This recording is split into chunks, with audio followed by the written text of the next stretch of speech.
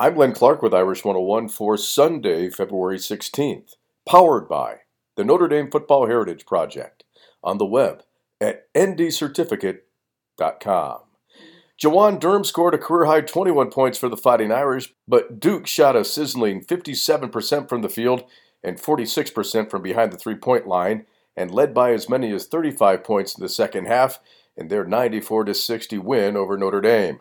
The Fighting Irish are now 15-10 overall and 6-8 in ACC play as they finish up their toughest road trip of the season by going 1-2 on the trip. John Mooney scored 19 points for the Irish in the loss and pulled down 9 rebounds. The Irish return home to face North Carolina on Monday evening at 7 o'clock Eastern Time. The Notre Dame hockey team faced Minnesota in game number 2. On Friday night, the two teams skated to a tie. And on Saturday, the Irish took a 1-0 lead going into the final period, but the Golden Gophers came back to get the win by a score of 3-1. Notre Dame is now 12-12-6 on the season.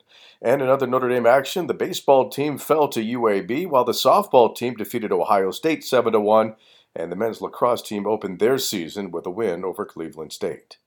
That's your Notre Dame update, powered by the Notre Dame Football Heritage Project. Get your commemorative Notre Dame football certificate at ndcertificate.com. I'm Len Clark, and this is Irish 101.